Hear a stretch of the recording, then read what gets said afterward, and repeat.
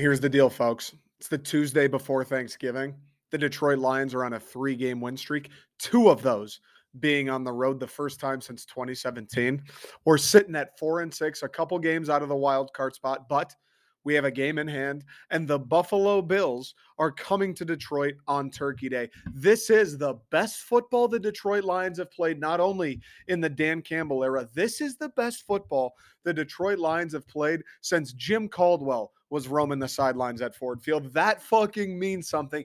And above all else, the best part is the reason the Lions have bounced back the way they have, the reason we're in this spot with any hope at all. There's any bit of a smile coming across my face. It's because of the rookies. It's because of guys like Aiden Hutchinson. It's because of guys like Kirby Joseph. It's because of second-year guys like Aleem McNeil, Amon-Ra St. Brown. It's because of a guy that Brad Holmes and Dan Campbell double down on. Jared Goff, Jamal Williams, this offensive line in which we've invested in.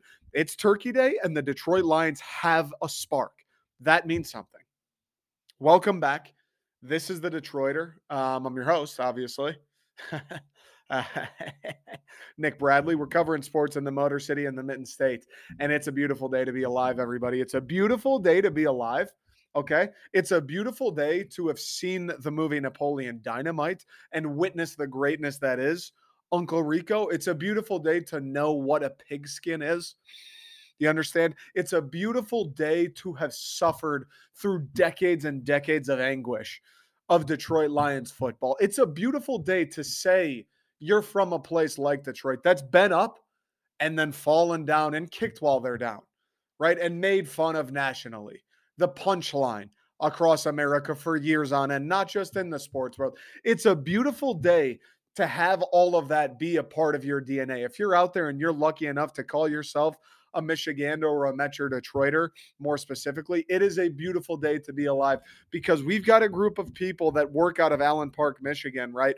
They play every Sunday at a little place called Ford Field in downtown Detroit, Michigan. They are the Detroit Lions. We've got a group of gentlemen there who were punched more than once in the fucking mouth, in the gut, in the reproductive organs where it hurts. A butterfly flying into it makes it feel like you got hit by a sledgehammer. They took a 12-ounce glove in a full power uppercut right to the scrot. And these guys could have mailed it in. They could have been the Detroit Lions that have been since 1957. They absolutely could have. They could have been the Detroit Lions that, for more or less, were what we were last year, right? I know we kind of turned it around towards the end of the season, but the first half of the year last year, we were a dead body that was showing up to football fields on Sundays, plain and simple.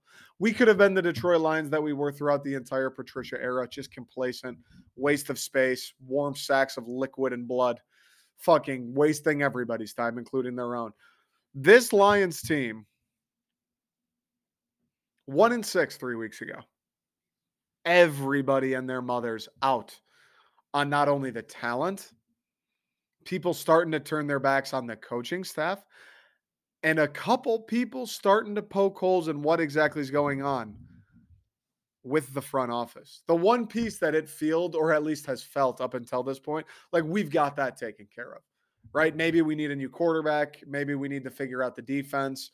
I don't know. Maybe Dan Campbell needs to go to Madden timeout use training camp. Maybe. I don't know. But hey, you know what? Brad Holmes, he's smart. He is the right guy. He knows what he's doing. He's hit on early round picks. He's hit on late round picks. He's made some trades that have acquired great value for us. We've got 5 picks in the top 65 in this year's draft. He seems to be doing all right. We've got plenty of cap space. He hasn't given out any bad contracts yet. He was baited into one, or he had the opportunity to be baited into one with TJ Hawkinson. He got rid of him. Brad Holmes, we see, and people a couple weeks ago were starting to go, I don't even know if I'm sure about him. I'm not so certain Brad Holmes is the guy. I'm not so sure. And in 3 weeks, not only are people dead certain that Brad Holmes is the guy, because Aiden Hutchinson now is clearly the best defensive rookie in the NFL. I believe I saw a stat after the game yesterday that said he's tied for sacks or has more sacks than both. Or no. He has the same number of sacks as Kayvon Thibodeau and Trayvon Walker combined, I believe it was. And he's tied for interceptions with Sauce Gardner.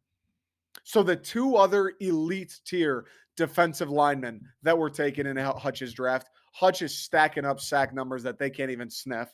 And the best, or at least one of Wooten with the Seahawks, or Wooten with the Seahawks would be the other, one of the top 2 defensive back rookies in the league, Sauce Gardner, who him and that Jets defense have been getting all kinds of praise this year, and rightfully so. They've been great. Sauce has been great. Hutch is tied for interceptions with a guy who spends every play defending the pass. Hutch drops back here and there, just has a nose for the football, understands the game of football, is one of those guys that sure, maybe Hutch, and you know what, he is a freak.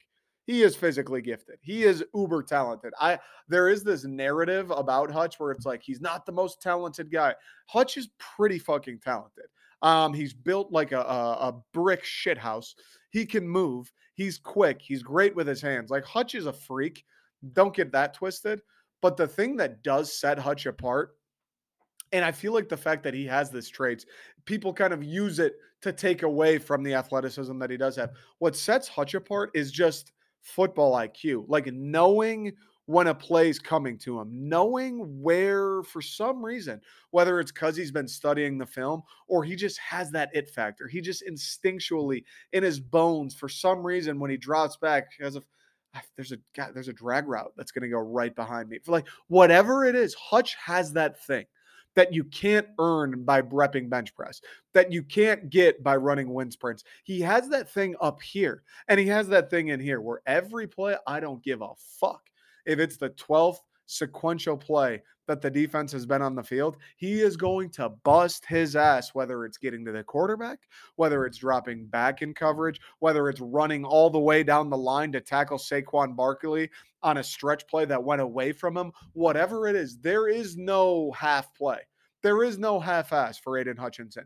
Anytime the ball is snapped, if he's in between the white lines, he is going to come for your fucking throat, and he's going to come until either the whistle blows or you put him in the ground and refuse to let him get up. That's just the way he's hardwired.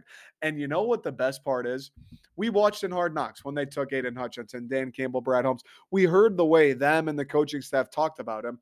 And a lot of what they said was, this guy, he's just our kind of guy, man. Like, he's tough. He fucking loves football. He knows football. He has a motor that doesn't stop. Yes, he's big. Yes, he's fast. Yes, he can rush the passer. Yeah, he has all of the things. Like, you can be the hardest worker. You can have the nonstop motor. If you're 5'10", 170, you're not going to make it in the NFL, plain and simple. You know what I mean? Like, yes, to some point, you have to have the raw athleticism, but he has that. Everybody in the top 10 in the NFL draft has that.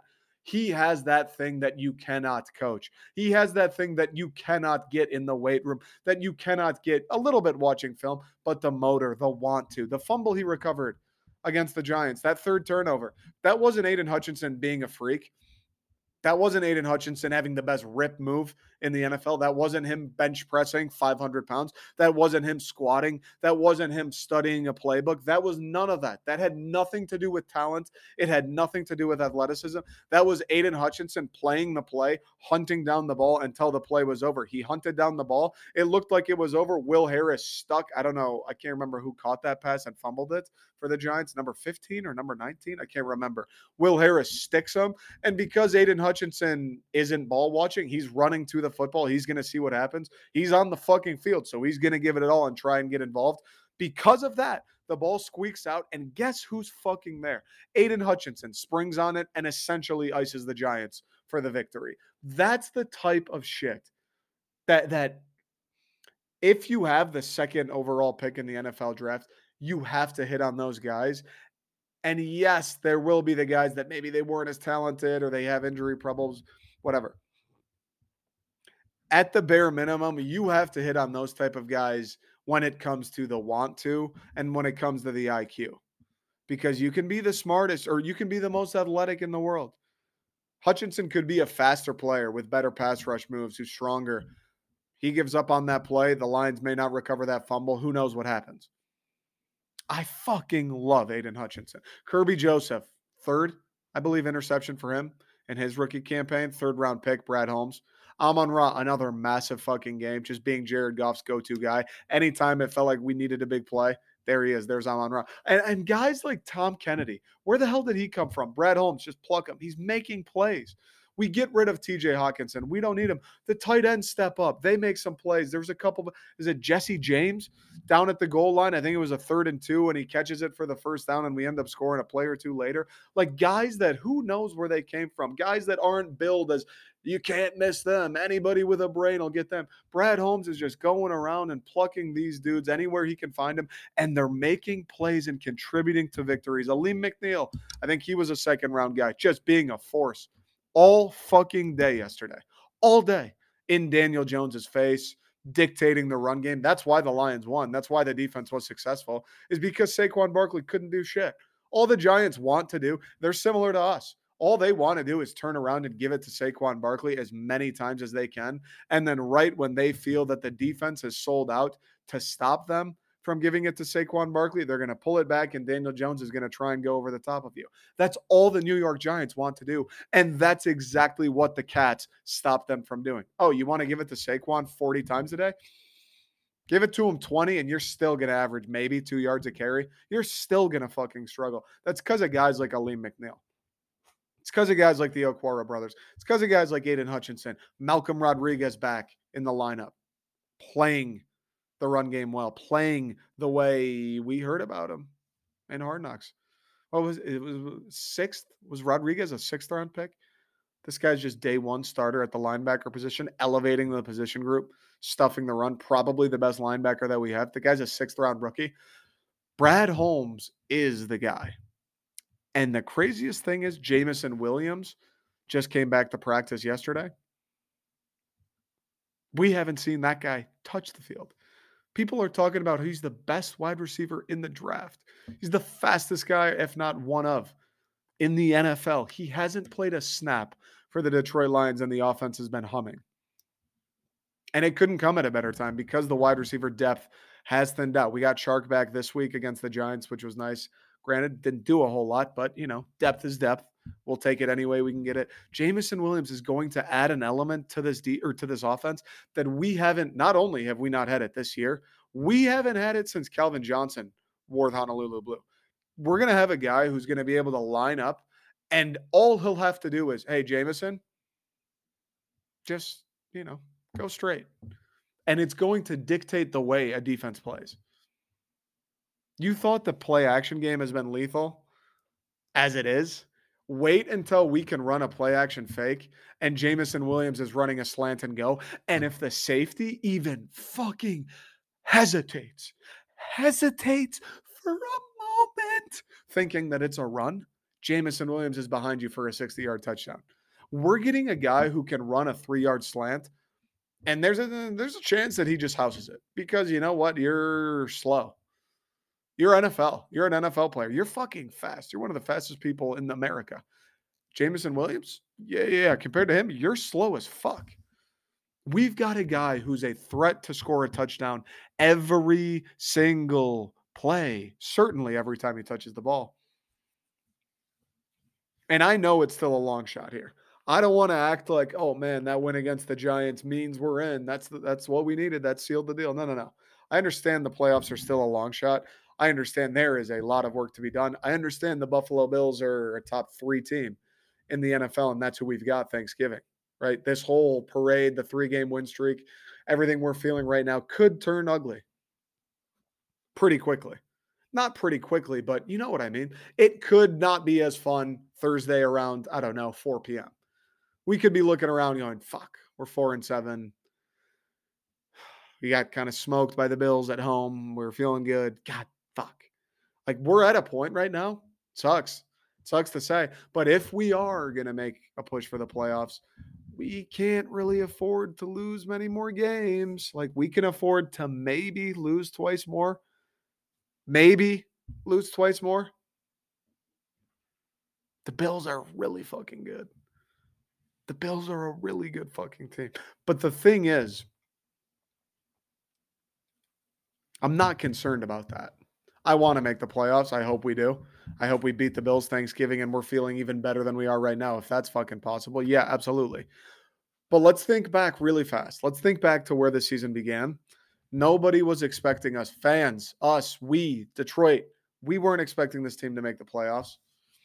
I think what we expected or what we had hoped was what they're doing right now to play better, to look better, to win more games, to be competitive more frequently. I mean, you look at the games the Lions have lost. Yeah, the Vikings game, kind of brutal. Yep, the Seahawks game, kind of brutal.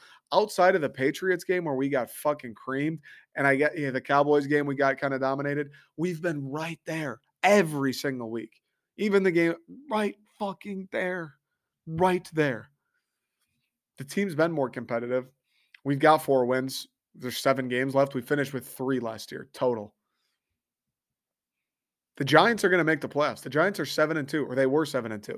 We fucking dominated. Well, not only did we beat the Giants Sunday, we dominated those guys from the moment the game began to the moment it ended. We dominated the line of scrimmage on both sides of the football. Jared Goff was fantastic. He didn't have to do anything crazy, and he never will. As long as the Lions are playing the way that they should be, the way that this team has been built up to this point, Jared Goff, you will never have to do anything crazy. And he didn't have to. He didn't try to force anything. He didn't try to do too much. He took what the defense gave him, and it worked out beautifully. He made big throws when he needed to, converted big third downs when he needed to. He put a couple footballs in some tight windows when we needed him to. I thought Jared Goff played well. The offensive line, which we knew would be the strength of the offense, fucking moved the Giants at will every single drive all day Sunday. They did whatever they want. Guys like Penei Sewell, that's a dream. Penei Sewell did whatever the fuck he wanted. He probably felt incredible walking off that field. The whole group probably did. You're playing a playoff defensive front. I know the Giants aren't the most intimidating team in the world. I know that they're not the Eagles or the Bills or the Chiefs. I understand that. I know that they're probably not going to win the Super Bowl. Listen, they are going to make the playoffs, and you don't accidentally go 7-2, right? You don't accidentally find yourself in the playoff. And the core of any good team, I don't give a fuck how good your wide receivers are. I don't care how good your quarterback is. I don't care how good your secondary is. None of that shit matters if you cannot put up a fight at least at the line of scrimmage. The New York Giants at the line of scrimmage, that's not a slouch. That defensive line, it's not a bunch of trash cans rolling out there. Penei Sewell, Taylor Decker, Ragnow, Jonah Jackson, those guys moved a good defensive line at will. And the running backs ran low to the ground. Justin Jackson, how about him filling in? DeAndre Swift, if there is a negative for this game, I would say there are 2 negatives for this game.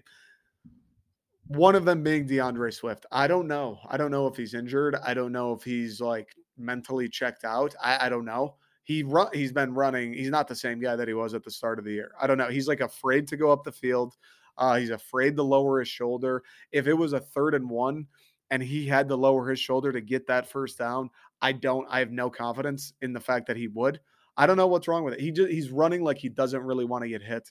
He's running like if, lowering the shoulder and initiating the contact gets the job done, or trying a spin move maybe gets the job done. He's running like he's going to hit the spin move every single time, and that's just not what we need. The reason the run game was successful yesterday, obviously the offensive line. Jamal Williams, it's one cut. You get into the whole one cut, lower your shoulder, and fall forward for 3 more. Justin Jackson, the reason he was successful. You see the hole, you put your fucking foot in the ground, and you go get 5 yards. I don't need you to try and break everybody's ankles. I don't need you to cut it back across the entire field. Let our offensive line do the work. That is the strength of this offense. Our entire fucking team. Dan Campbell and Brad Holmes have said it now since the day they got to Detroit. The team is being built at the line of scrimmage. We don't need running backs who are going to throw out all the hard work the offensive line does by making cuts, by cutting it back, by hitting spin moves, by trying to juke everybody. We need running backs who admire and appreciate and recognize the work that Penei Sewell did. And they go, okay, there's the hole. I'm going to go get 4 yards. Boom. All right, this safety wants to try and hit me. Here's my left fucking shoulder, and I'm going to fall forward for 2 more. That's what we need. The running backs were unbelievable all day. Wide receivers were great. Tom Kennedy, again, shout out Brad Holmes. Don't know where the fuck he came from. Had some big 3rd down conversions, some big catches. Amon-Ra being Amon-Ra, just being a great player for us. I think he was a 3rd round pick by Brad Holmes last year as well. Like, that's my favorite part about all of this. I mean, yes, I love winning. I love seeing that the Lions improve. I love the fact that in the month of November, not only are we undefeated, dude, we're a different team. I don't recognize the Detroit Lions. The defense, we have a defense. The other team punts now. We get off of the field. It's a 3rd and 7, and I'm watching the game going, all right, let's fucking make a play. Hutch. Let's get a little pressure, force a bad throw, and let's get the ball back. I'm watching the game and the other team's in a 3rd down spot, and I'm sitting on my couch, fucking relaxed as can be, going, Jared, you're about to get a chance to score right here, buddy. We turn the ball over. We're forcing interceptions. Aiden Hutchinson just mossing kids, dropping back from the line of scrimmage. Kirby Joseph being a ball hawk. A rookie out of Illinois, I believe, another 3rd round guy, just makes plays in the secondary. When's the last time we had a dude in the secondary, Darius Slay, who just made fucking plays, who just appeared, who just, you need to stop? Here's Kirby Joseph. When's the last time we had a guy like that? It is Darius Slay. 3rd round pick out of Illinois, Kirby Joseph doing that. We stop the run. Saquon Barkley, the reason, again, you don't accidentally become 7-2. They've got a good offensive line. They run the football on pretty much everybody. All of a sudden, our defensive line is just controlling the run line of scrimmage. Our linebackers get downhill and eliminate Saquon Barkley from the game. What? What happened when the calendar turned to November? The Detroit Lions are a different fucking team. It's unreal to watch because the offense, obviously, even when we were losing games early on, it was the most frustrating part. The offense was great. We were scoring a bunch of points. Goff looked pretty good. Amon-Ra was putting up numbers. Swift was great. The offensive line was doing their thing. We just couldn't stop anybody. All of a sudden, Aubrey Pleasant gets fired. Maybe that has been the key. I don't know. It's fucking tough to say. I don't know if maybe when that came around, Aaron Glenn had lit a fire under his ass and he started calling defense more aggressively or has changed his philosophy. I'm not really sure what exactly the deal is, but the defense is unrecognizable. I watch the Lions now and I feel pretty good about the performance our defense is going to turn in. It's crazy. It's crazy. And don't get me wrong, we're going to get tested like we haven't been against the Bills this week. It's going to be like the Eagles game. And the defense struggled, to be nicely, struggled against the Eagles. We're going to see what happens against the Bills because, yeah, the Giants were 7-2. The Giants are going to make the playoffs. I thought Daniel Jones still played pretty well for the most part, despite the interceptions. The Giants aren't the Bills. Daniel Jones is not Josh Allen. So we're going to see what the fuck happens on Thanksgiving. We're going to see how much better the defense has gotten because it feels like they have. And now you guys get a big time fucking test. And like I said, our backs are against the wall. We can only afford to lose. If we really want to make a run at the playoffs, we can only afford to lose maybe twice more. Maybe. The crowd at Ford Field is going to be fucking raucous. You're coming off a 3-game win streak when people were starting to throw their sails into the wind. I don't even know if that's an expression and call it on this season. You guys rip off 3 straight. You beat the Packers. You beat the Bears on the road for Dan Campbell's first road win. And then you back it up with another road win against a playoff team. That's fucking impressive. That'll get the people going. And it has. You can already tell. After the Bears game last week, you could tell Lions fans were a little bit more like, all right, fuck yeah. All right, let's go. Let's go. Let's see what happens. Yeah. You rip that one against the Giants, people are buzzing on the internet. And a lot of them are saying, let's see what happens on Thanksgiving. And I don't blame them. I really don't blame them because we're playing with a thin error of margin or margin of error of margin. Let's see what happens on Thanksgiving. But dude, things are getting better. Things are getting fucking better. To think about, and I hate to do it. I really hate to do it because, next year is a year away. As a matter of fact, we still are kind of in the dead middle of this football season. And I hate to do it. But you look at, let's make the playoffs this year. Let's see what happens. We've got 5 picks in the top 65. I want to say we've got like 50 million in cap space. Jamison Williams hasn't played a snap. You start to look around. Next season could be special. Next season, some stuff could happen. Next season, some stuff could happen for the Detroit Lions. I don't know. I don't want to look ahead because it's still 2022. We're still talking about this year. We're 4-6. Let's beat the Bills on Thursday. Absolutely. But you start to think, you're looking at the way this team is playing and the way we've won the last few weeks, the defense coming alive, just owning the line of scrimmage. And you get to think we're going to add 5 guys in the top 2 rounds. That's 5 guys that are going to come in day one and contribute. And we've got 50 mil to go play around with in free agency, to bring in veterans, to bring in even more guys that are going to be day one contributors that are going to elevate the ceiling of this team. It's fucking interesting, because I'll tell you this, no matter how this season ends, and granted, if it ends with us losing the next 7 in a row, people aren't going to feel very good about the Lions or about the regime at all. I understand. I don't think that's going to happen. This team, we were saying it early on too, like, this team is too good to be that bad. Maybe they're not good enough to make the playoffs or anything, but this team is too good to be that bad, to be 1-16 or whatever it is. They're way too good to be that bad. This team is too good to lose the next 7. That's not going to happen. That's not going to happen. But, the odds are against us to make a playoff appearance. If the rest of the season plays out, win one, lose one, win one, lose one, like, we're kind of up and down, we're winning games, we're being competitive even when we do lose, there's going to be a genuine buzz around the Detroit Lions next year. You thought there was a buzz this year with Hard Knocks and all of that shit. There's going to be a big time fucking buzz next year if this continues, and reasonably so. I mean, God forbid we make the playoffs. The city's going to burn down. If we make the playoffs this year, the fucking city, Detroit, you won't be able to drive a car for a week in the city of Detroit. You won't. Nobody's going to go to work. Are you fucking joking? You thought, oh, we can't stop the production line at General Motors. Fuck that. We don't care how much money the shareholders lose. The Lions just made the playoffs. You think we're going to come in and assemble F-150s in River Rouge? Fuck no. We're hosting a playoff game. Or, well, we're not going to host a playoff game, but we've got a playoff game. Fuck no. I don't know. It's an interesting time. It was a beautiful thing to watch that game Sunday. It was a beautiful thing to back up like a big win and an emotional one, because that Bears game was pretty fucking wild. It was back and forth, and we kind of won that in a crazy fashion with the pick six and the way that game went, especially towards the end, the comeback. It's great to win the follow-up, because you would think a little bit of a letdown spot. Like, the Giants are playing for positioning. They're playing for a home game in the playoffs. The Giants need this. And, if from a Giants perspective, the Lions come to town, you're thinking we're going to beat the fuck out of these guys. How wouldn't we? You thinking the Lions are going, well, we could use the draft pick. We're probably not going to make the playoffs. Do you think the Lions might roll over to be in the spot that we were in off the emotional victory against a divisional rival and go to the Meadowlands and dominate the way we did? And everybody pulling their weight. It's a beautiful thing, dude. Like, the offensive line was great.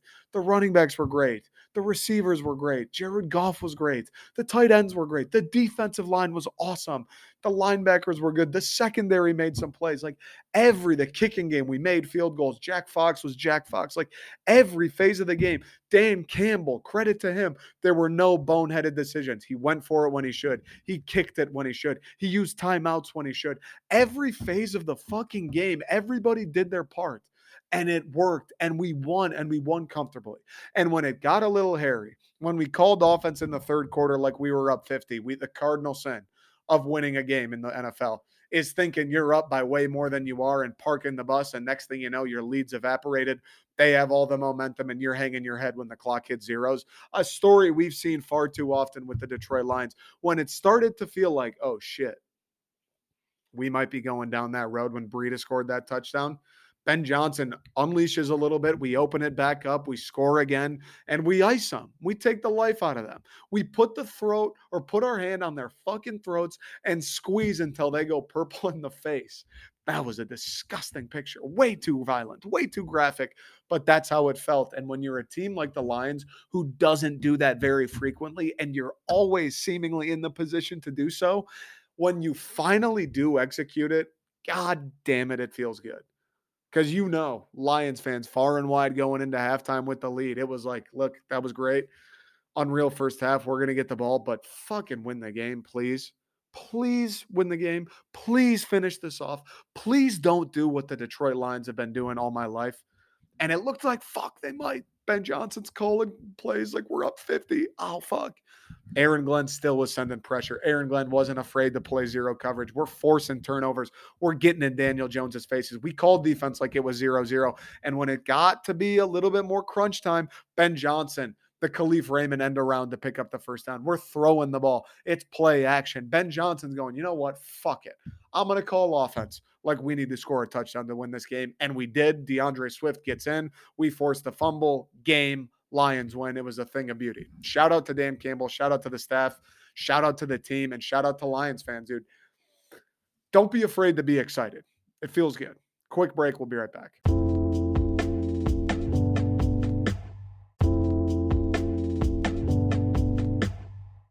It's going to be an all football show today, folks. I mean, how couldn't it be? We got the Lions out of the way. The story of the weekend being the Detroiter. Let's talk about Detroit first. Let's talk about the Lions. But now that that's out of the way, let's talk two other stories. Let's talk Michigan and I guess let's talk about Michigan State. I guess I can already feel myself sweating. Just that mentioning the word Michigan State shortly after saying football, I can feel myself sweating. I can feel my heart rate elevating. I can feel myself wanting to just, you know, I can feel it. I was in a good mood. I was happy. 2 minutes ago, I was happy. We were talking about the Detroit Lions, and it was good. We win 3 in a row. Things are looking up. Guys are playing well. People are still fighting for Dan Campbell. It was awesome. And then I mentioned the words Michigan State. And the thought of that game against Indiana Saturday, and I want to fucking punch my refrigerator. Do you understand how frustrating it is to watch football games like that? Like, just lose by 40. Just lose the way we did against Minnesota. Just lose because you stink. Just lose because they have infinitely more talent than you. Don't lose because of ineptitude in the easiest phase of the fucking game. You can't make a 22-yard field goal. You can't make a 22-yard field goal. That's like making the MLS and all of a sudden it's like, wait a second. You can't kick a soccer ball? Wait a second. You can't get it from the corner kick area into the mixer? Wait a second. You play hockey in the NHL, but you can't ice skate? It's a 22-yard field goal. Do you understand how easy that is? I've kicked maybe like 3 footballs in my life. Terrible at it. I genuinely believe right now I'm like, I'd probably hit a 22-yarder. It cannot be that hard. You are a Division 1 football program. You're Michigan State. Mel Tucker, you make $95 million. The easiest part, I'm sure Mel Tucker's job is fucking challenging. I'm sure he has to deal with so much shit every single day. But you know what? I'd be willing to wager the easiest part of Mel's job is finding a guy to kick fucking footballs. Because we did it in high school. My high school football team, we sucked. We were the worst. The 2 years I played on varsity, we won 4 games between the 2 years. We were terrible. We got shit pumped by every good team we played. We had a great kicker both years. We kicked extra points, and every time we did, it was like, yeah, what it's an extra, we're going to make this. It's an extra point. What do you mean? We kicked, if it was under like 35 yards, we kicked field goals. And the expectation was, it's a 32-yard field goal. Of course we're going to make it. This guy's on the soccer team. You think he misses field goals? We're in Michigan State. We're a big time football program, and you can't find a guy to hit a 22-yarder when the game is on the line. That makes me fucking sick to my stomach. It really does. And they did the same bullshit that the Lions always do, losing in the excruciating way. If we were down, I think we were up 24-7 at half. It was a great first half. The State looked unreal. The defense was awesome. And a similar story to the Lions. The defense has kind of been surging, trending up for MSU. The defense was awesome. Indiana couldn't do shit offensively. Our offense was great. We were running the football. Peyton Thorne looked pretty good. State dominated that first half. It looked like we were going to win that game like 35-10. It looked like everybody was going to be able to turn it off in the fourth quarter because there was no possible chance Indiana came back. And next thing you know, we're in double overtime and we lose 39-31.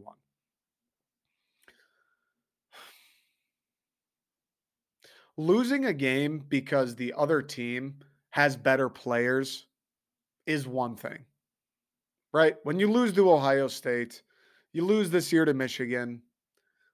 I'm not so sure I believe it anymore, but we'll give you the benefit of the doubt. You lose to a team like Minnesota. Okay. Washington. All right. Fine.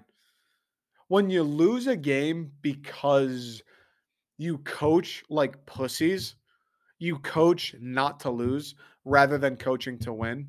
You make simple mistakes that cost you big, not being able to cover a kick, not being able to make a field goal, not understanding how you're supposed to call offense. Jay Johnson, you fucking moron. When you lose games because of that, that's what I cannot live with. I can live with CJ Stroud toasting us because he's going to be a top 5 pick. I can't live with number 10 for Indiana housing a 98-yard kick right after we scored because we have the worst special teams coordinator in the country. I can't. I can live with giving up big points to Washington because Michael Penix and the Husky wide receivers are just a filthy combination. I can't live with losing to Indiana because all they do is run the ball. You know it. They know it. The crowd knows it. A fucking ant outside the parking lot of Spartan Stadium knows it. They had 2 completions for 32 yards. I can't live with giving up enough points in the second half to lose that game when everybody on the planet knows that all they want to do is run the ball. And you still fail to stop it. I can't live with that. I can live with missing a field goal because it's a 51-yarder, the wind's blowing. Tough kick.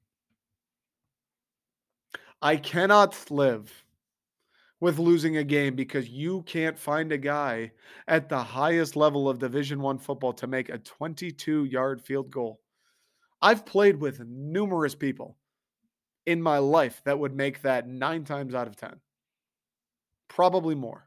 Probably like 49 times out of 50. You're Michigan State. It's Division 1 football. You can't find a guy to hit that kick. That's fucking embarrassing. And I know Mel Tucker, he's got so much shit going on. He's probably not the most concerned with the kicking game or with special teams. He's probably worried about the defense. He's probably worried about the offense. He's probably worried about recruiting. He's probably worried about dealing with donor. He's probably worried. There's a lot of shit he's got going on. At the end of the day, you are the head coach, Mel. At the end of the day, it does fall on you to find a guy who can make 22-yard kicks because my fucking bum head coach in high school did it. Go to a soccer practice. Hey, any of you guys free Saturday? We need a kicker. You will find 12 fucking dudes who can do the job. How do you think high school teams find their kickers? They go to soccer practice one day and they go, hey guys, we brought a football. I'm going to hold some for you. You want to kick? You'd be interested in playing on Fridays? We could use one of you. And somebody goes, yeah, I'll do it. And they end up being all right. You know, they're not hitting 50-yard bombs, but they can hit a kick from 35 and in. They can hit the kickoff. They can do what you need them to do at the high school level. You don't think a Division I soccer team, you don't think there's a couple guys, you don't think there's a couple guys, forget the other athletes at the school. You don't think there's a couple guys running around the intramural fields that can kick a 22-yard field goal? You don't think if you go to the Division II IM semifinal at Munn on a Tuesday night, you're not going to find somebody who would be fucking elated to kick field goals for you? I mean, it's fucking pathetic that that's the reason you lose the game. And yeah, a lot of other things happened. The defense was atrocious in the second half.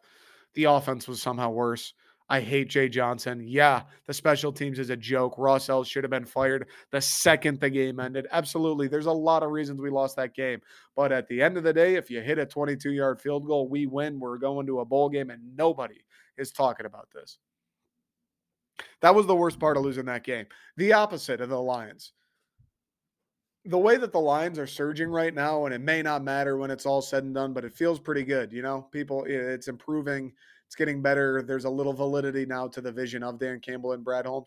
The way that that has kind of galvanized the fan base, MSU had that same thing going. We won a few in a row. We're trending up. We beat Illinois on the road. It's all of a sudden like, all right, shit.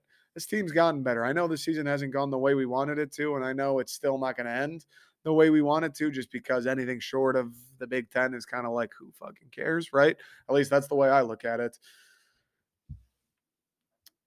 To just dash away all of that momentum and the good feels that were surrounding the program, to lose that game the way that we did, it drives me nuts. Because if it was back and forth and Indiana's making plays and then, we're scoring and it's like classic and Indiana's fight.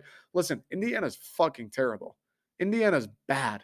Indiana's really, really bad. And to lose that game after having the lead 24-7 and to just completely blow it in the second half and blow it by being terrible on special teams, blow it by giving up the kick returns and missing field goals, blow it because Jay Johnson simply doesn't understand how you're supposed to call offense, to blow it because you can't stop the run despite anybody with a fucking brain knowing all they want to do is run it. That makes me sick. To blow it when it's 11 degrees out and the crowd at Spartan Stadium for what were we? 5-6. Now what are we? 5-6 now. We were 5-5. Spartan Stadium, MSU, we showed out. There were a lot of fucking people at that game. It wasn't a packed house. It was freezing cold. It was snowing. I'm sure the wind was whipping. The season's a wash. I mean, nobody. The game's pointless. I'm surprised anybody went. And to play in front of the crowd that you did, I get it, senior night. To play in front of that crowd and to blow that game the way that you did, fucking inexcusable. Dashes any and all momentum the program had going in. That's what hurts the most. Indiana's fucking bad. You were up 24-7. I don't even know where to go. I don't know where to go from here. It's just so disappointing. I don't really want to talk about the game itself because it's going to make me angry. I just want to talk about what that game showed us, okay? There's a few things. Listen, there's a few questions surrounding this program. And I'd be willing to say there's a couple questions surrounding Mel Tucker. Now, anybody, let me preface this. Anybody after that game, I understand it was a fucking pathetic loss we suffered to Indiana Saturday. Anybody who's going, buy him out, Mel Tucker's not worth it. You got to look at other options. Should never give him that contract. You got to fire Mel Tucker. I've said it a million times, dude. You don't know what the fuck you're talking about.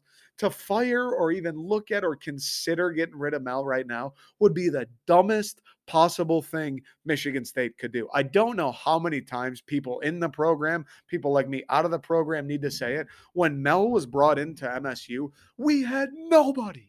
There's no talent.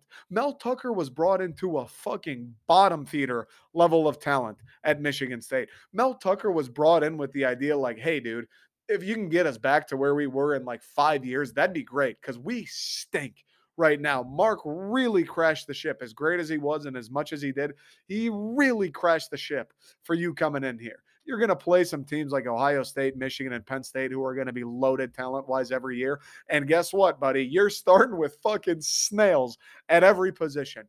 That's where we started. And we've got a generational running back, Kenneth Walker. We beat Michigan. We won 11 games. Unbelievable year last year. Yeah. And that kind of, that skewed the expectation. It's disappointing nonetheless. This season has been the fucking worst. But for anybody who's talking about, oh, Mel Tucker this, Mel Tucker that, if you thought year 3 was the year, if you thought this is a disappointment because how are you not winning 10 games? How are you not beating Michigan? How are you not beating Ohio State? You don't know what the fuck you're talking about. The worst thing State could do would to be even mentioning getting rid of Mel Tucker. If that's your prerogative, Michigan State fan, God forbid you're a Michigan State fan talking like that. You don't know what you're talking about. Mel Tucker, don't let this be lost on you no matter how poorly this season's been, how bad this season's been. Don't let it be lost on you. Mel Tucker is recruiting at an unprecedented level at Michigan State. Yeah, it's not going to be a top 5 class. It's better than anything we've ever had before. Okay. And the class of 2023, this class that'll probably end up being like top 25, something like that, is his first true full class where he got to recruit him the entire cycle. He got to host them for in-person visits. He got to actually do the one thing he was brought here to do. Don't let that be lost on you. Don't let it be lost on you that we've got, I believe, 2 commits or 3 commits in the class of 2024, and they're all pretty high 4 stars, I believe, either 2 or 3. Let me check right now. Don't let it be lost on you that we'll see what the class of 2023 ends up being, right? Hopefully top 25, hopefully top 20, hopefully it's the best class MSU's ever had. Don't let it be lost on you that the class of 2024 is going to be even better. Yeah, we've got two. We've got the 166th player from Florida and the 74th ranked player from Michigan committed in the class of 2024 right now. Don't let it be lost on you that Mel Tucker is overhauling this program. Like, it wasn't supposed to be year 3. We're winning 12 and we're going to the Rose Bowl and we're going to Indy and we're doing it. It was like, all right, year 6, hopefully. Those were the conversations being had. And I understand it's still not an excuse to lose a game like that against Indiana. But in the end of the day, when the Mel Tucker project has come to fruition, when we do get to a point where it's like, okay, you've had time, you've been able to recruit, you've had the opportunity to bring the level of talent you said you would, you've had the opportunity to hire the biggest, the best, the brightest coordinators in the country. You've had the opportunity to build a brand new facility and lure players with that. You've had the opportunity to market yourself and brand Michigan State nationally. When we get to that point, which will be, hate to break it to you, it's not even going to be next year and it might not even be the year after that. When we get there in like 2024, 2025, 2026, when we get there, then we can go, all right, now let's look at this. Let's look at everything. Let's look at everything that we have. And then we can make a decision. Because people will say, Michigan fans love to do this. Brady Hoke, he's Brady Hoke with 95 million. Brady Hoke inherited a team that was loaded. Okay. Brady Hoke recruited really well at Michigan. Couldn't get it done. People love to say Jim Harbaugh year 1 did this, Jim Harbaugh year 2, Jim Harbaugh year 3. Sure. And I do think Jim Harbaugh gets ripped on because he always lost to Ohio State, because he loses to MSU a good amount, because, he hasn't been able to go over the hump. But look, Jim Harbaugh wins 10 games at Michigan almost every single year, right? Outside of 2020, I think he's won 10 every single year he's been there. But don't get that twisted either. When Jim Harbaugh came to U of M, that roster was loaded. Brady Hoke was recruiting top 10, top 15 classes every year. Jim Harbaugh's roster was fucking stacked when he got to Michigan. People need to understand Mel Tucker, the roster that he inherited at MSU was like a MAC roster. There's a reason everybody who transfers out or has transferred out up until this point goes to Northern Illinois, goes to Western Michigan. There's a reason that nobody transfers to Alabama. There's a reason nobody here is transferring to top tier programs. Mel Tucker is turning over the roster, and it's a slow process because you know what? It's great getting these guys in the transfer portal. He got Kenneth Walker last year. Jacoby Windman helped us before the suspension this year. Yeah, it's great. Depth is a massive part of football. So you have those guys, you get them in the transfer portal. Guess what? Darius Snow goes down. You didn't get a transfer backup linebacker. Charles Brantley gets injured. He's out for a game. You didn't recruit a backup corner. You need to recruit for years. You need to stack the talent for years, because the reason Alabama's great, the reason Georgia's great, the reason all these teams are, if they're starting left guard, they're starting safety, they're starting running back, whoever it is goes out, sure, maybe the production drops off a little bit, but guess what, dude? That next guy is a fucking savage. You're not going from Division 1 top 250 recruit in the country to top 800 recruit in the country, a guy who may or may not start for Central Michigan. That isn't the fall off. Michigan State, when Xavier Henderson went out, he went out and it was Kendall Brooks who transferred in from a Division 2 school. That doesn't happen other places. That doesn't happen when you've allowed Mel Tucker to recruit high school classes for 2, 3, 4 years. And you have to think now, it's only going to get better, right? You have to think this is the most trenches the talent pool at MSU will be after, it's Mel Tucker will get another class this year. Mel Tucker will get another class next year. He'll hit the recruiting or the transfer portal again. Mel Tucker at this point will only be able to accumulate more of his talent and kind of shed the Peyton Thorns of the world. It's the truth. It's the cold, hard truth. Peyton Thorne, wouldn't be surprised if he's at Western Michigan next year. Cold hard truth. The talent level at State will only get better. But here's the thing. Here's the thing with Mel. And what were the questions that do surround him this offseason is how are you going to run this thing? Because the problem with D'Antonio became you want to keep your offensive coordinator, your defensive coordinator around because they're your buddies. They've been there forever, even though you, me, everybody knows they're not getting it done. Here's going to be the question with Mel Tucker. We know there are people on this staff that just can't cut it. Ross Ells, special teams guy, fucking can't do it. Get rid of him. Jay Johnson, clearly not the guy for the job. Scotty Hazelton, maybe, certainly deserves an evaluation. This offseason, we're going to find out if Mel Tucker is legit or not. Because I'll tell you this, I said it once, I'll say it again, I'll say it till I fucking croak. Nick Saban at Alabama, you don't get to be bad at your job under Nick Saban and show up again next year. You're an offensive coordinator. You call 3 inside runs when we haven't run it inside successfully once all day. Yeah, dude, Nick Saban just fucking checked your name off the list and he's going to talk to you in the middle of June. Plain and simple.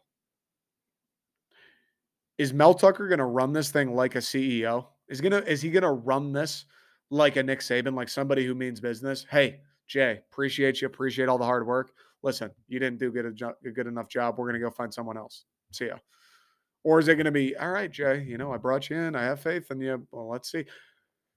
That is going to be the question for Mel Tucker. If this offseason comes and goes and Jay Johnson's still here, Ross Ells is still here, Scotty Hazelton is the one guy that if he does bring him back, I'd be like, okay, the defense improved. We're going to get more talent defensively. Let's see what happens. Let's see. Not like, oh, Scotty Hazelton's here for good. Let's see what happens this year. And he's, in my mind, on a game-by-game basis. Jay Johnson needs to go. Special teams needs to go. Chris Kapilovich, I wouldn't be surprised if he's on the hot seat. He's supposed to be one of the best O-line coaches in the country. Our offensive line's been fucking terrible all season long. This offseason, is Mel Tucker, is he a smart enough guy? Is he a good enough coach to recognize, hey, these are my weaknesses, X, Y, and Z. I need to change those. I'm not great at managing games. Let me get somebody who is. Our offensive coordinator isn't the best, and I don't know shit about offense. Let me find someone who does. Our defense could use a little help. Let me look at it, Scotty. Let me look at who's out there. Do I have better options? Is Mel Tucker the real deal enough to make changes when they present themselves, or is he going to ride it out with his guys simply because they're his guys? That is the question for Mel going into this offseason. There is no buyout. There is no, should we look at who else is out there? Fuck no. Mel Tucker's the guy. He's going to recruit. But Mel Tucker needs to run Michigan State. He needs to be focused on the brand awareness, talking to the donors and the alumni and all that shit, and recruiting, and let everybody else find smart people who are good at their jobs to handle all of the shit related to football, to call the offense, to call the defense, to scheme up a playbook, to run the fucking practice, whatever it is. Find good people to do that. You worry about recruiting people to Michigan State. You worry about building the brand. You worry about getting money to build the facility. You worry about that. Find good people to call offense, to call defense. You're going to win games.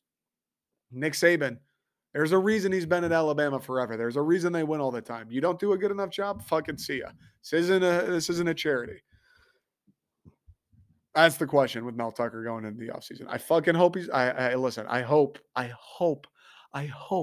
Mel is humble enough to go, all right, I got to change this, and this. Let's do it. Quick break. We got to talk about Michigan. It's the game. 11-0, 11-0, number 2 versus number 3 at Columbus. It's going to be fucking madness. We got to talk.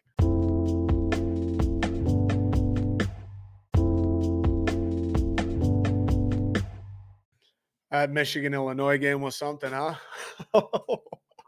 I can't believe Michigan won. Honestly, I cannot believe Michigan pulled that out. It felt so many times like Illinois had the perfect opportunity to ice it. So many 4th downs. You get one stop. You just knocked off Michigan, one of the biggest wins in Illinois history. And every time it came down to it, Michigan converted. And then when Illinois would get the ball back, it's like, you need 2 first downs. You need 2 first downs. And they call offense, run up the middle, 3rd down and 9. don't get it, punt it away. They ran like 2 seconds off the clock, and here you go. Here comes Michigan again, just for another Jake Moody field goal to crawl a little bit closer, and they got close enough, and at the end when it counted, Jake Moody, ice in Jake Moody's veins, kicks it through, puts Illinois away. They're going to go to Columbus undefeated. I cannot believe Michigan won that game. Unfucking believable. And listen, say what you will. They only won by 2, whatever. Great teams find ways to win. Plain and simple. Do you know how difficult it is to go undefeated in a football season? Do you understand how fucking ridiculous that is? And people will say Michigan's cupcake schedule. I don't give a fuck, dude, if they played Oakland University's club team 12 times. Do you understand how difficult it is to play 12 games? Well, at least to this point, 11 games and not lose a single one of them? Do you understand how good you have to be? Do you understand not only how good you have to be, because there are some really good teams out there that have lost. There's some really good teams out there that have lost once, that have lost twice. There are good teams that have lost 3 times. Do you know how much better you have to be than everybody else to play 11 times and not lose a single one? To go on the road, to play ranked teams, to play your arch rival like a Michigan State, no matter how our season's going. Do you understand how challenging that is? I don't care that they played UConn. I don't care that they played Hawaii. None of that shit matters to me. They're 11-0. They're about to go to Columbus in what's going to be another game of the century, and they're going to play their arch rival for a chance to go to Indianapolis and inevitably the college football playoff. That's fucking impressive. And to do it off the back of last year when they did the same thing. Granted, they lost to Michigan State last year, which, as you know, Michigan fans, I know you'll never admit it, but it hurts you. That taints your season. You know it. I know it. Everybody knows it. It fucking kills Michigan fans that you lost that game in East Lansing last year. Listen, I'm jealous of you guys. You won the Big Ten. You went to the college football playoff. That's the fucking dream. That's the point of the season, right? Don't act like it doesn't hurt you that you lost to Michigan State. But coming off that unbelievable season U of M had last year, and now you follow it up this year, you beat Michigan State this time around, and you have a chance to do it again. That's impressive stuff. It's impressive fucking stuff from Jim Harbaugh. It is. I don't care. I hate Jim Harbaugh, by the way. I hate Michigan football. I really do. I cannot stand them. I hope Ohio State beats them by 70. It's impressive stuff, dude. Blake Corum's nasty. The way that they win by just grinding it out at the line of scrimmage, just letting their offensive line fucking bully you is impressive. The way they play defense by doing the same thing, letting their defensive line torture your offensive line, letting their defensive line get in your quarterback's face every time he drops back to pass. It's impressive. It's a good formula, dude. It's a tough formula to crack because the teams over the years that win because they've got sick athletes and their quarterback runs around and makes plays. Yeah, they'll win games. Yeah, they'll make it pretty far, but inevitably it feels like that kind of crumbles. When you win because you dominate the line of scrimmage, that's a tough cookie to crack. And we saw it last year against Ohio State. Ohio State had all the athletes in the world, CJ Stroud, the recruits. Michigan owned them at the line of scrimmage. They ran the football down their throat all day. CJ Stroud had pressure in his face all day. Ohio State couldn't really run the ball all day, and Michigan won the game comfortably. They dominated. Really, they did. And it's looking like it could be a repeat of last year. Michigan's going to try and do the exact same shit. They've got a better running back now. I mean, Blake Corum, granted, if he plays, he went down with a knee injury against Illinois, but he walked it off and then came back out for the second half. So I don't know how badly he's injured. I don't know. But if Blake Corum plays, they've got a better running back now. Their offensive line may be better at the very worst. It's the same. Their defensive line is better, I think. Like as a group, I think this defensive line, they lost Aiden Hutchinson and David Ojabo. I think Michigan's defensive line is better, if that's possible. I think their secondary is better. They've got the formula to beat Ohio State. They do. And it's in Columbus this time around, which will be interesting, right? They had the advantage of being in Ann Arbor. It was a cold day, snowy. The wind was blowing, which Ohio State wants to air it out. They want to get Marvin Harrison Jr. on you, Jackson Smith and Jigba, and just make you cover them. It's tougher to do when the wind's blowing and it's tough to throw. They got the weather. Michigan got the atmosphere, got what they needed. last year. We'll see how it is this year. Now, I'm sure it'll be fucking cold. It's Thanksgiving. You're in Ohio. It's going to be cold. We'll see how windy it is. We'll see how snowy it is. Maybe a little precipitation.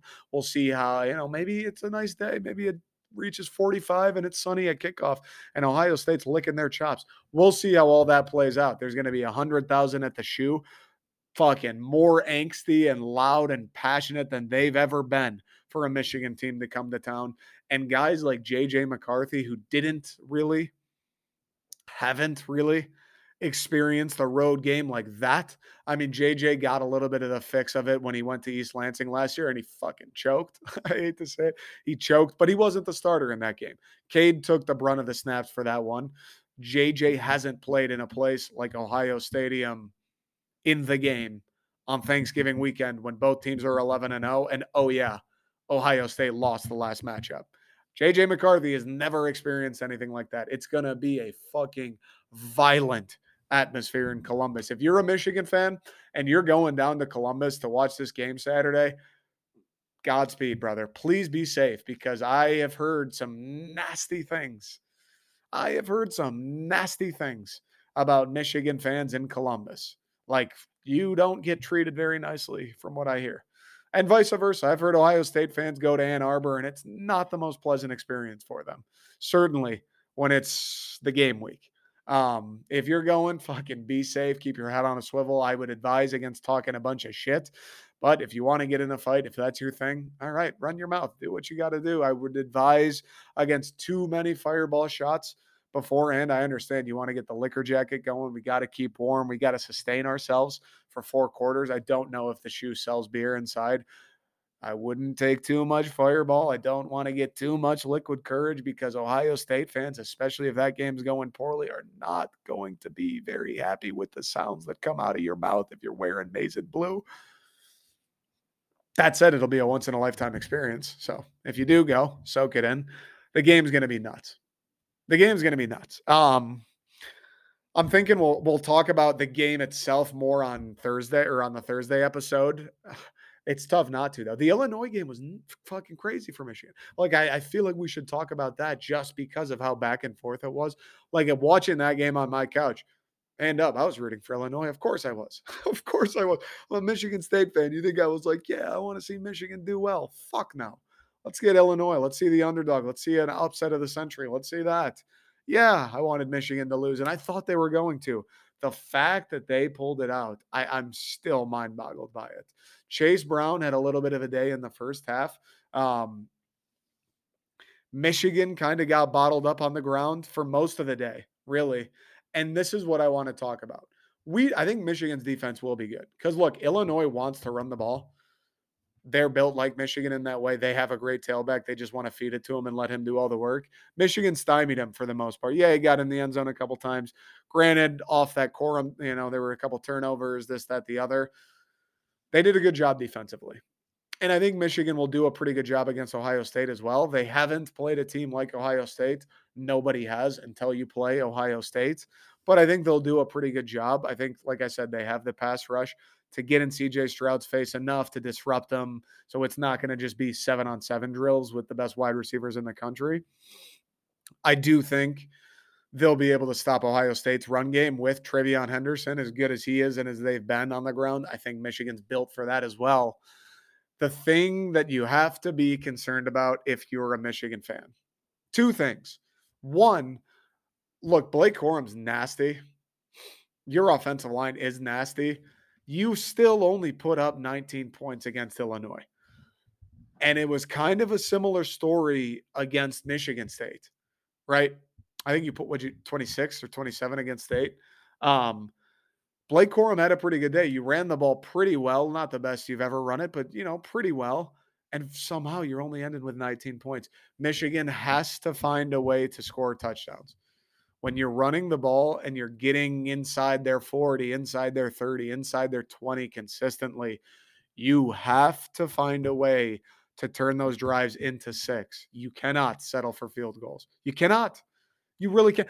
When it was Michigan State, And Michigan drive after drive. Yes, they would move the ball. Yeah, Corum and the run game kind of had their way, but drive after drive when they would get down to the red zone and MSU would force field goals, dude, until like the fourth quarter where it was like, all right, yeah, we're just never going to score.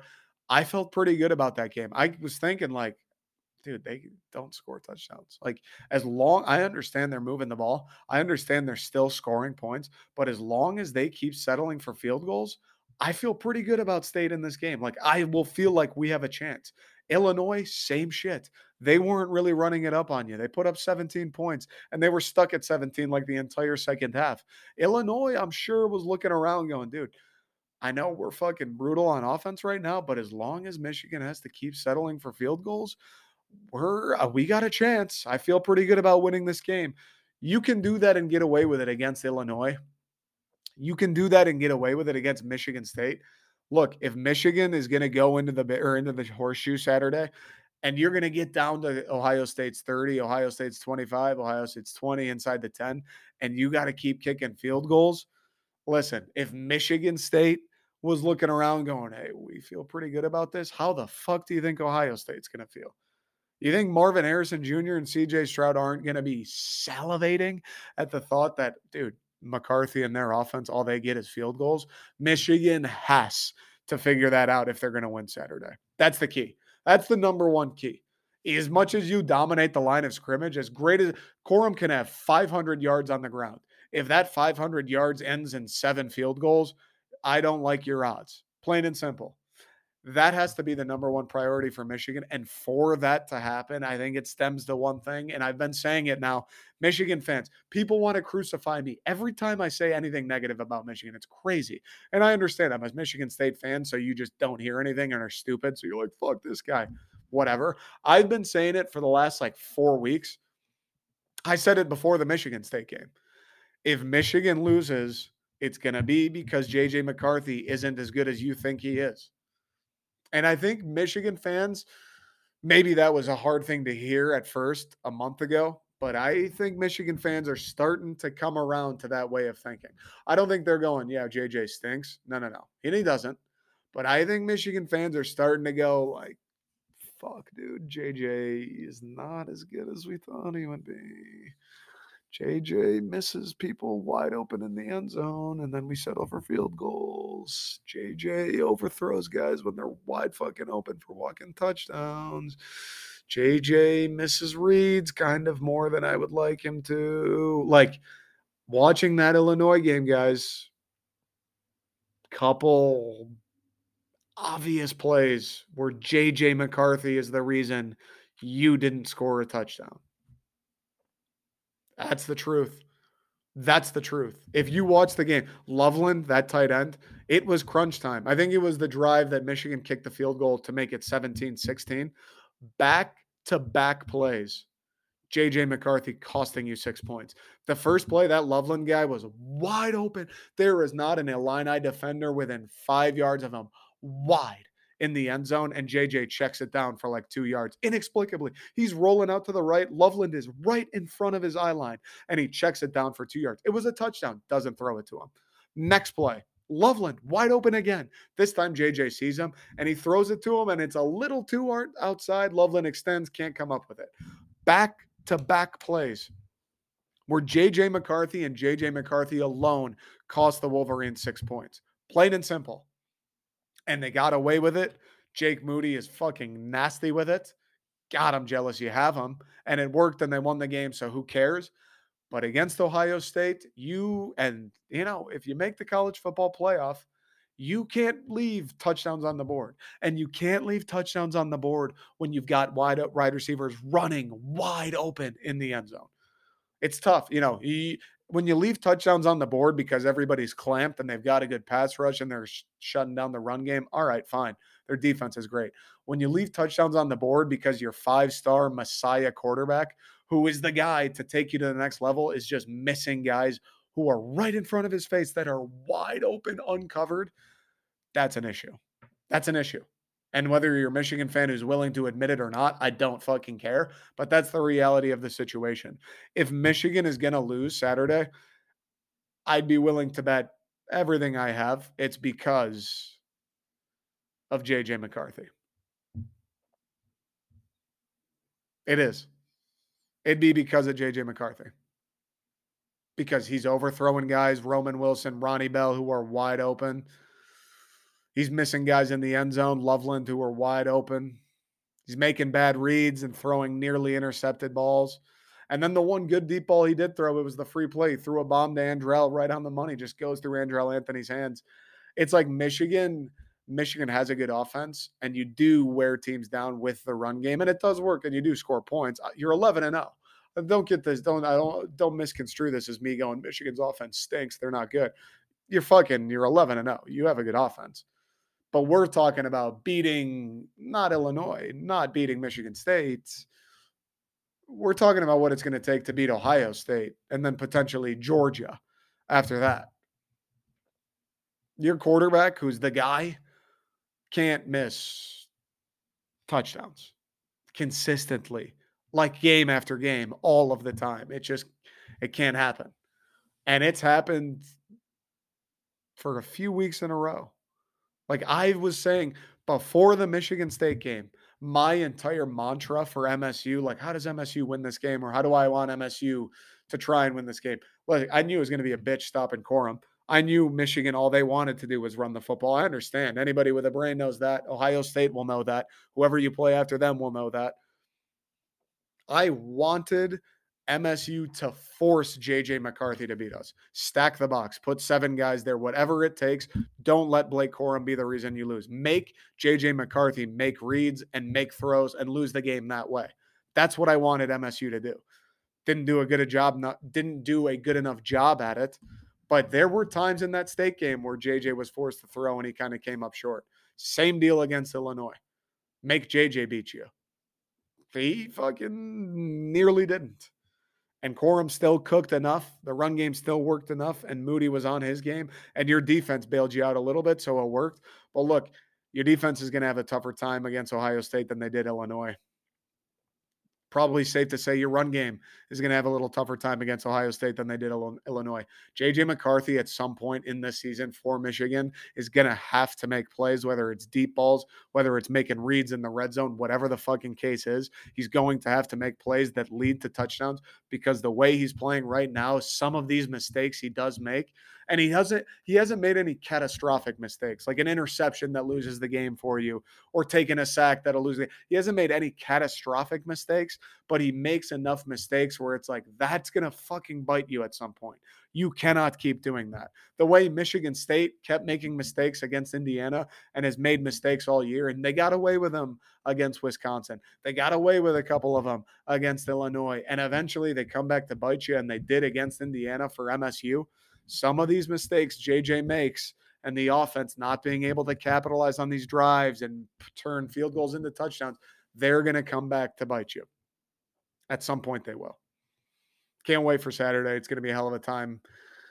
Fucking football rules. That's all I got today, folks. We'll see you Thursday. I appreciate everybody. Like, subscribe, follow, whatever. Spread the word. The Detroiter, I don't know. I don't really ever say that or plug it very much in the podcast, but yeah. Anyways, appreciate everybody. We'll see you guys Thursday.